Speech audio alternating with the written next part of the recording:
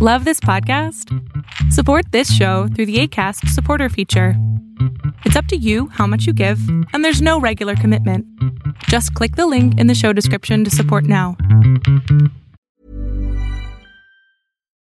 Life is full of what-ifs. Some awesome, like what if AI could fold your laundry? And some, well, less awesome, like what if you have unexpected medical costs? United Healthcare can help get you covered with Health Protector Guard fixed indemnity insurance plans. They supplement your primary plan to help you manage out-of-pocket costs. No deductibles, no enrollment periods, and especially no more what-ifs. Visit uh1.com to find the Health Protector Guard plan for you. Millions of people have lost weight with personalized plans from Noom. Like Evan, who can't stand salads and still lost 50 pounds. Salads generally for most people are the easy button, right? For me, that wasn't an option. I never really was a salad guy. That's just not who I am. But Noom worked for me. Get your personalized plan today at Noom.com. Real Noom user compensated to provide their story. In 4 weeks, the typical Noom user can expect to lose 1 to 2 pounds per week. Individual results may vary.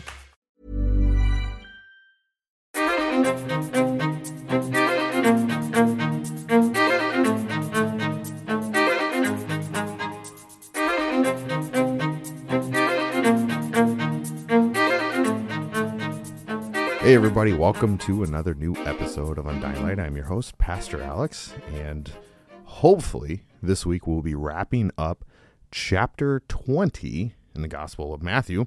We have 3 sections, and we're going to look at Jesus foretelling his death for a third time very quick because we've seen it happen 2 other times. A mother's request, which was probably going to be the bulk of the show.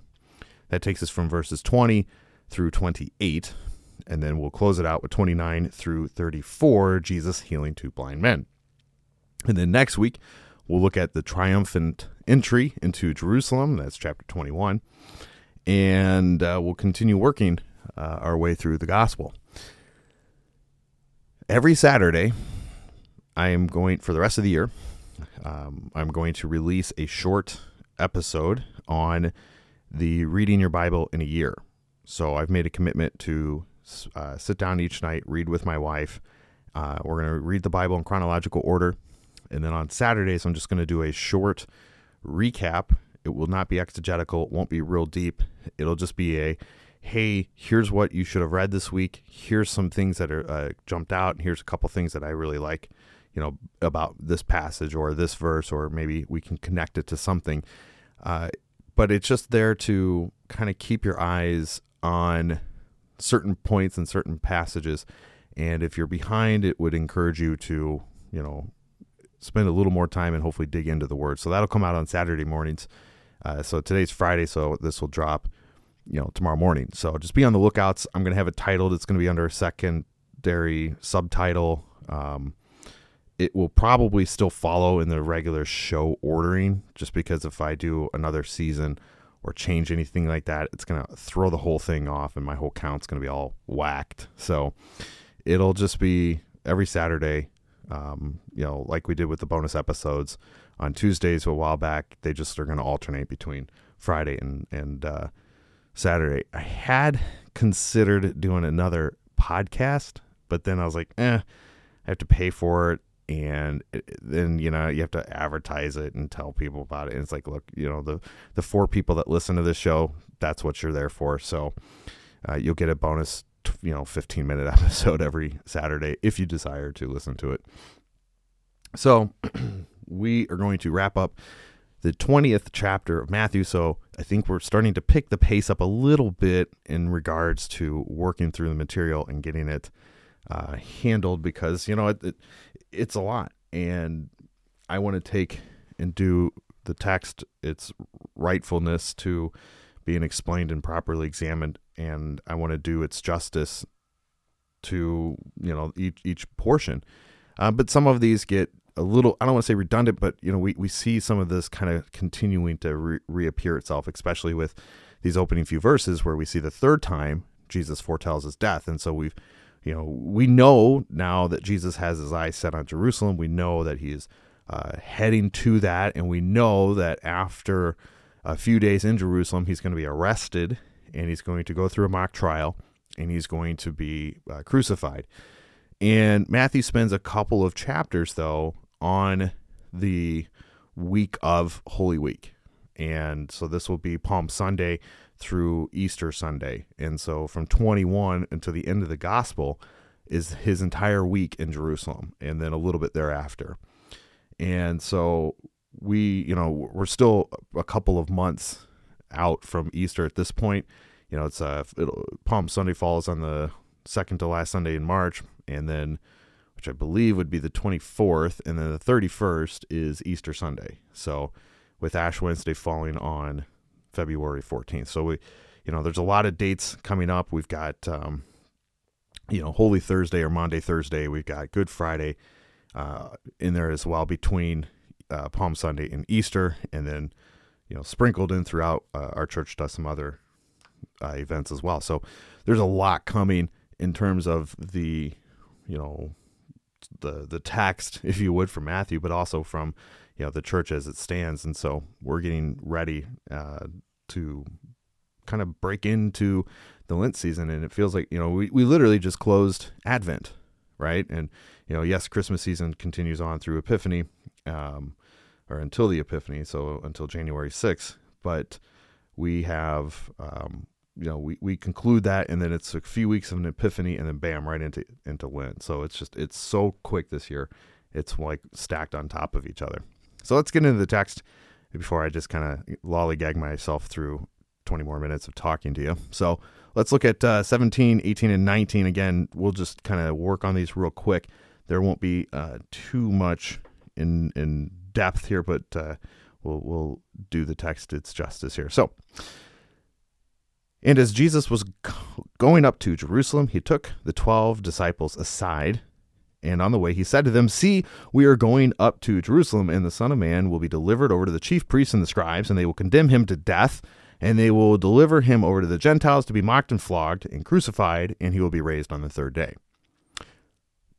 There you go. Pretty straightforward. Third foretelling of his death. He's going to be handed over. He's going to be delivered. He's going to be condemned to death. He's going to be then delivered to the Gentiles. He'll be mocked, flogged, and crucified, and then rise on the third day. So obviously we know it's taken him now 3 times to foretell his death, and the disciples continue to kind of have this unusual weirdness about it, if you would. They can't quite fathom what he's going to say. Remember, in a prior instance, Peter, back in Matthew 16, Peter says, "No, that's not going to happen. We won't let you be turned over and crucified." But here we see it again, and we don't see any, kind of recourse or any reverberation from his disciples. Maybe they're starting to kind of get this, but even still, when Jesus is arrested, they all scatter, right? So they know that it's coming, and they know that he's going to be crucified, but they scatter like sheep when the shepherd is struck. So it's interesting to see, just kind of how it's just wedged in there. They're on their way to Jerusalem, and, the text says they're heading up there now. He takes the 12 aside. He's got probably a large caravan, a large crowd following him. But he takes the 12 and he brings them aside and says, "Look, this is what's going to happen." He says, "See, we're going up to Jerusalem.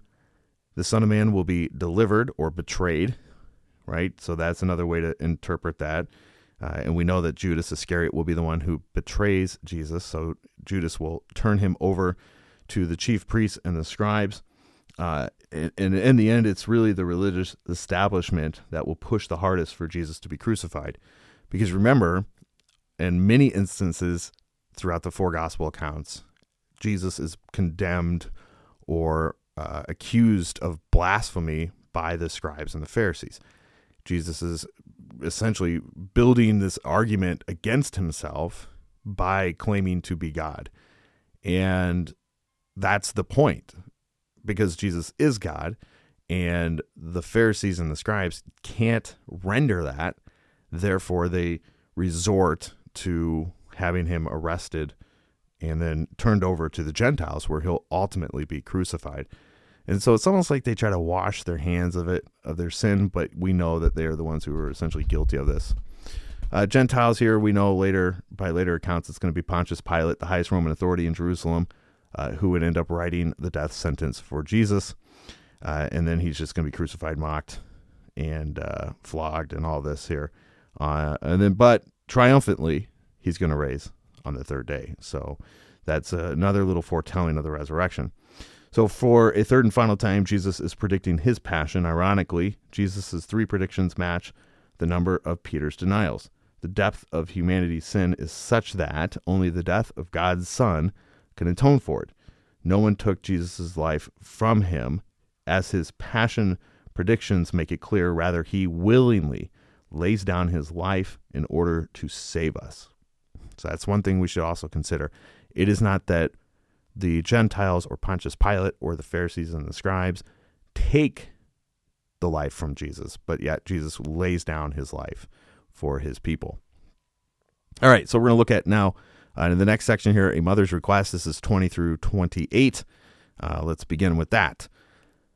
Then the mother of the sons of Zebedee came up to him with her sons, and kneeling before him, she had asked him for something, and he said to her, "What do you want?" And she said to him, "Say that these 2 sons of mine are to sit at your right hand and one at your left in your kingdom." And Jesus answered, "You do not know what you are asking. Are you able to drink the cup that I am to drink?" And they said, "We are able." And he said to them, "You will drink my cup, but to sit at my right hand and at my left is not mine to grant, but it is for those of whom has been prepared by my Father." And then when the 10 heard it, they were indignant at the 2 brothers, but Jesus called to them and said, "You know that the rulers of the Gentiles lord over them, and the great ones exercise authority over them. It shall not be so among you, but whoever would be the greatest among you will be your servant, and whoever would be first among you must be your slave. Even as the Son of Man came not to be served, but to serve, to give his life as a ransom for many." Now I'm going to put that last verse there on pause, verse 28, because the ransom for many, a lot of Calvinists will use this as a means to argue limited atonement.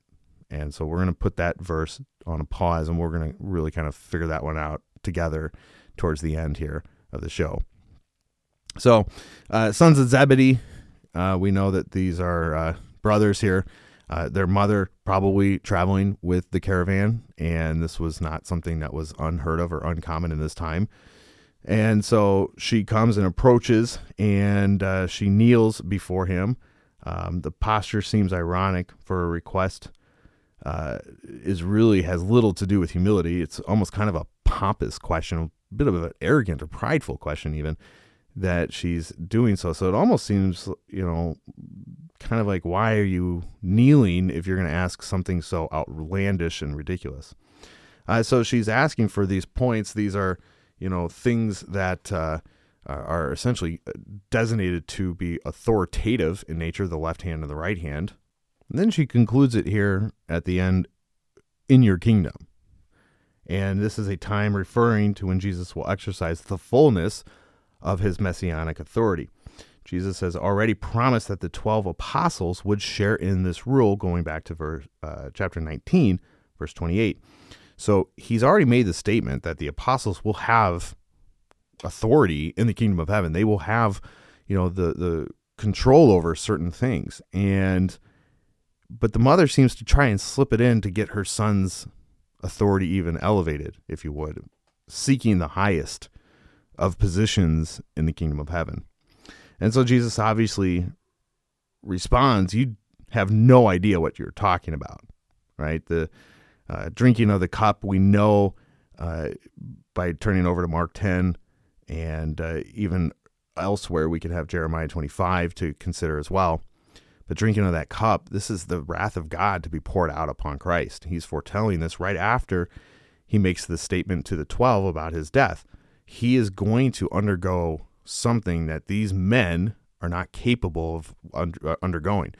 Jesus has to do this by himself, and it is through Christ alone that this is accomplished. He does go on to say that they will, in fact, drink of their own cup, right?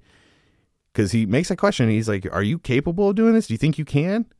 You have no idea what you're asking for. You have absolutely no idea what you're asking for. And they respond to him, well, we can do it, certainly. Yeah, woohoo. And he says, oh, you will drink my cup, but who to sit at my right hand and my left hand is not for me to grant. So in verse 22 and 23, we see that they will actually, in fact, have a cup to be drunk from, right? And this is going to be their own persecution, their own suffering, and this will come at the hands of the Roman Empire and Gentiles as these 12 apostles go out into the world to establish the church. All of them, except John, will experience a martyrdom for the faith that they have in Christ. And he goes, but this is not for me to grant. This is once again deferring to his Father's authority, right? We're seeing the separation of the triune Godhead, God the Father, God the Son, and God the Holy Spirit. And this would be something that God the Father establishes. This is, something that Jesus doesn't seek the power to control. It is something that his Father who will have full control over. And then we move on to verse 24. We have, when they had heard it, they were indignant at the two brothers, so they get a little upset. They get a little angry. They too hoped to be having seats at the highest power. Again, a pretty prideful request from the mother when all 12 in their own minds sought to have this seat, this authoritative position in heaven, when they were just told earlier in 19 here that they will in fact have authority, but they wanted more. A little bit of kind of man's ambition right there, right? They get enough, but they want just a little bit more. Seems to be the story of all of our lives these days. So verse 24, essentially pointing to that, and then Jesus calls upon them. That the rulers of the Gentiles lord it over them, and the great ones exercise authority over them. It shall not be the same for you. And so the abuse of power by exploiting those who had less power, this is very common in the world, and Jesus is asserting to his 12 apostles here, you won't be like that. You will not be like them. You will be essentially equals in this life and in the next. You will have the authority that has been given to you, but in this life, there's not to be any squabbling or holding power or abusing those who may not have seemingly the same amount of power or authority when they all 12 have the same authority given to them. So he concludes verse 26, but whoever would be great amongst you must be your servant. So that's the verse that is, concluding here. And this is great, going back to what we've talked about previously. Greatness in God's kingdom is characterized by the willingness to serve others rather than their insistence on being served. Jesus says, even the Son of Man came not to be served, but to serve. And so this is the kind of the premise and the persona of Jesus Christ here. He's not coming to be, like the earthly kings and the rulers of the time where they expect and demand people to bow and serve them, but Jesus yet comes to serve. And we'll see this take place in a few days in the Gospel of Matthew with the washing of the feet. Jesus, again takes upon the authority to serve his apostles. He takes it upon himself to lead in demonstration what is needed to be demonstrated to them.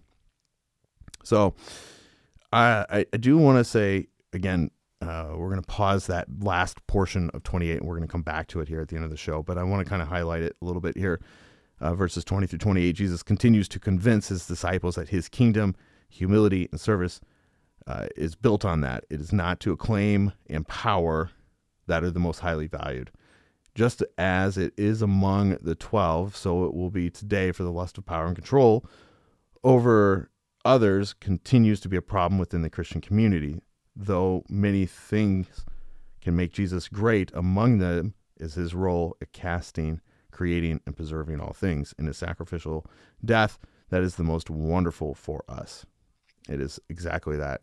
Even in the church today, we have hierarchical, is that even a word? Probably not. We have problems with the hierarchies. We have people fighting for more power, more control. And the one thing I like about like the Lutheran Synod that I'm a part of, we don't have bishops and deacons or anything like that lording over us. We as pastors answer to our church. The church has the authority to call pastors and dismiss pastors, and me and the council and the church body make decisions that better suit the church together. It's not I have all the power. It's not the council has all the power, but it's together we make the decisions and we move our church forward. Let's go to 29 and then wrap up the chapter. And then, like I said, we'll come back and finish those last few words of 28.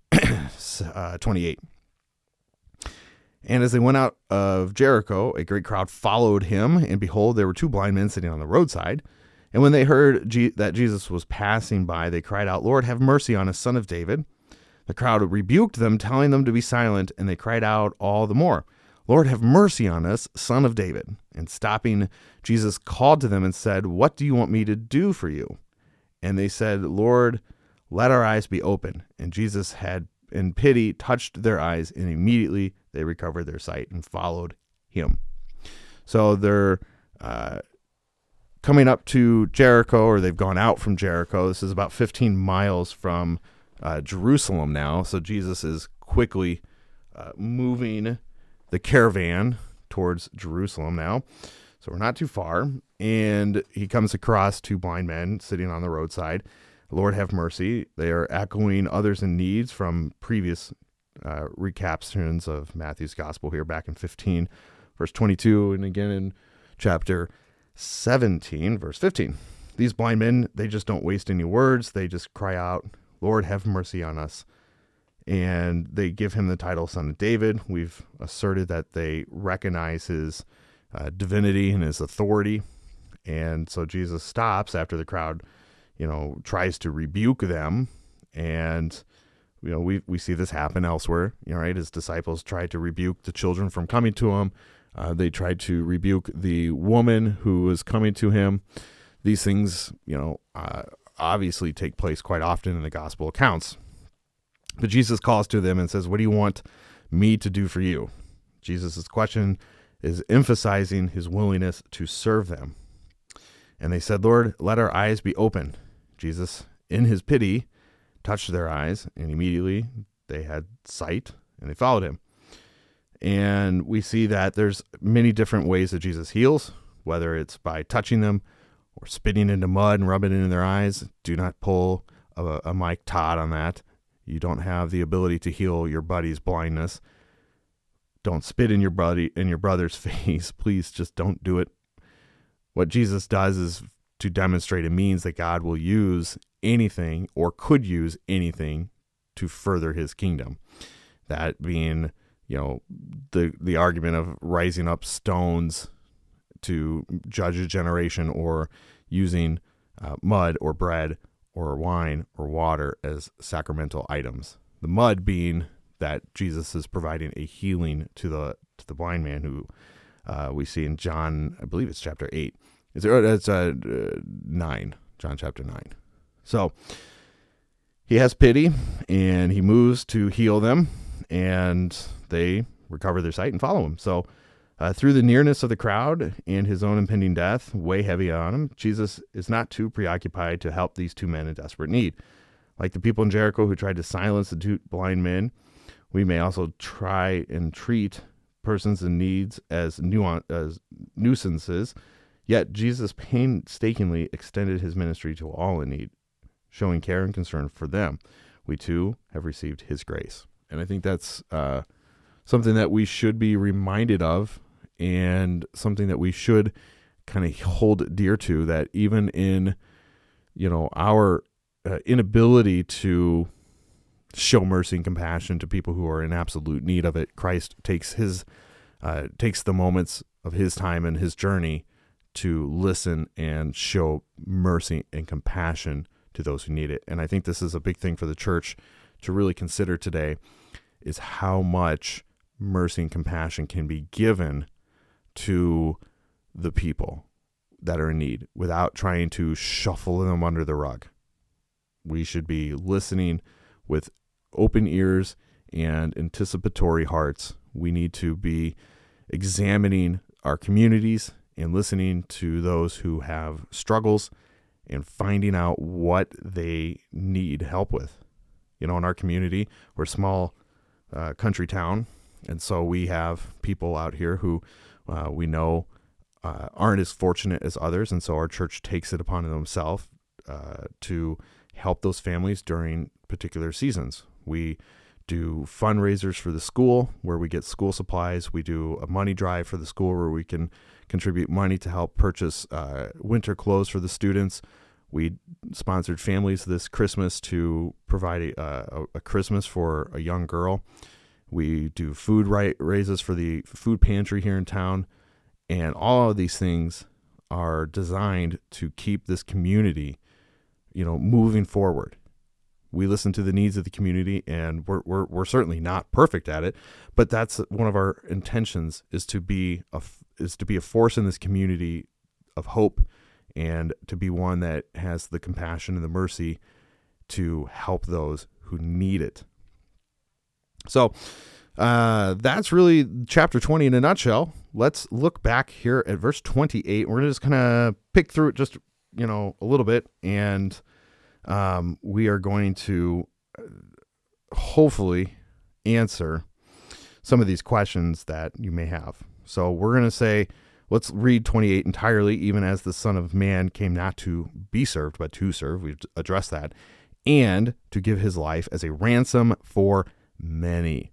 All right. So as I mentioned, the Calvinistic crowd likes to assert that the many that is used here as a reference is in fact limited.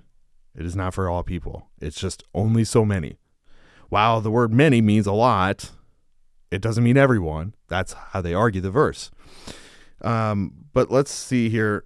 We're going to kind of look at a couple things here. So we know that Jesus is going to give his life. We've already addressed that he lays it down freely on his own volition.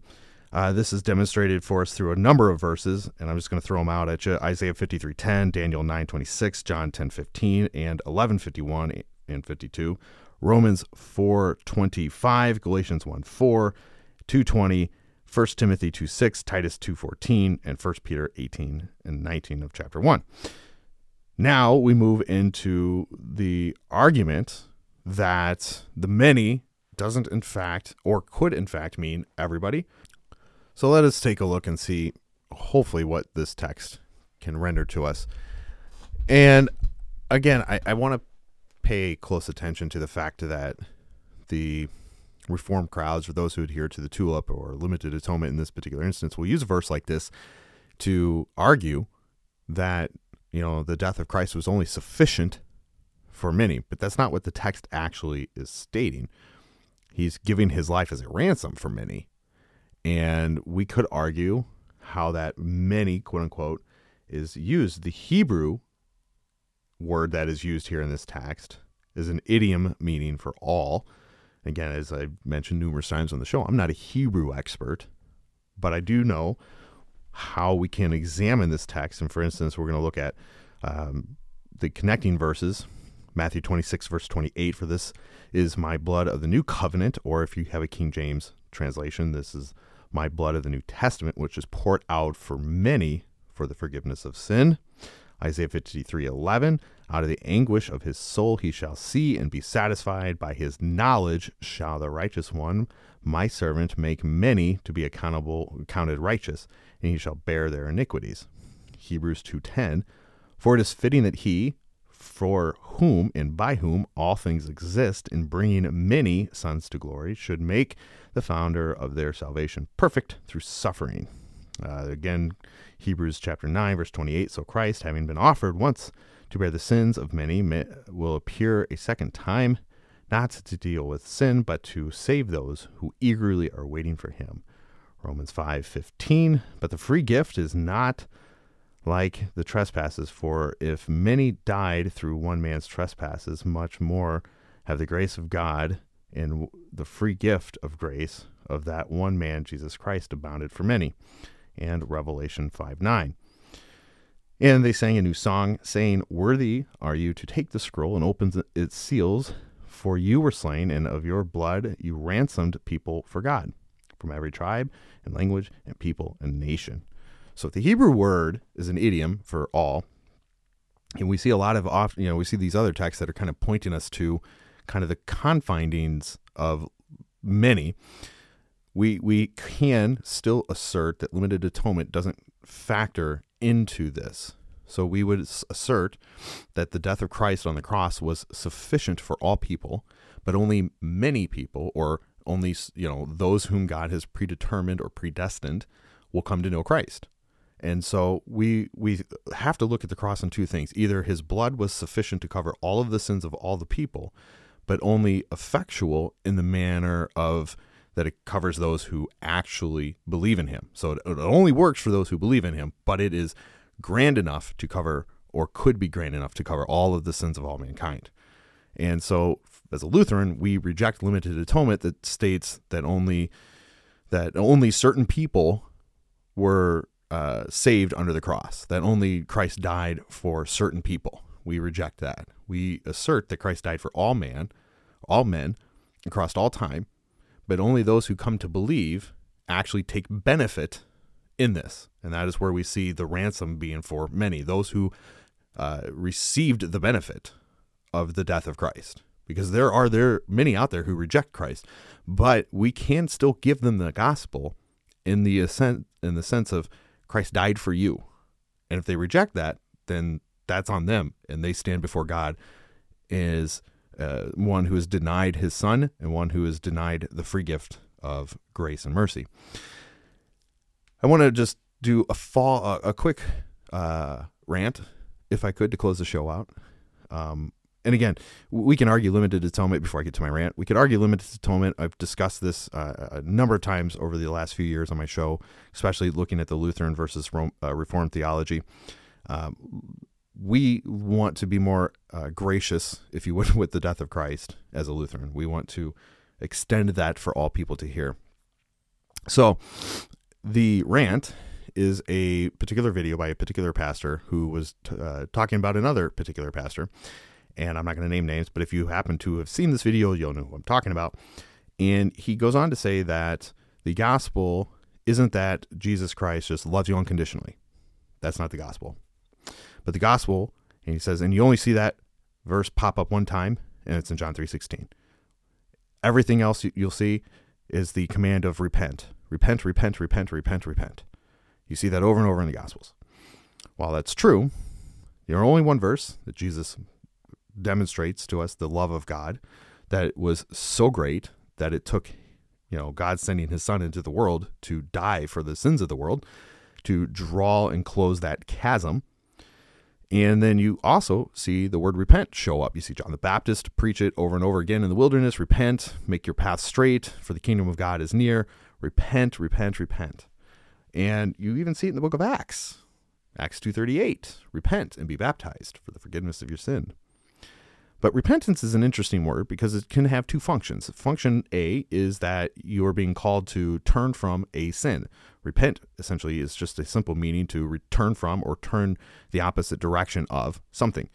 So you are repenting from a sin, you are changing direction, you are stopping the sin and going the opposite direction of that. That's one use of the word repent. The other use of repent is to go from unbelief to belief. So you are repenting from your unbelief and now you are believing. So those are the two kind of functions of the word repentance that it has in Scripture. So when we say repent, it can mean repent from your sins, turn from your sins, stop disbelieving God and believe God, right? So there's your two functions.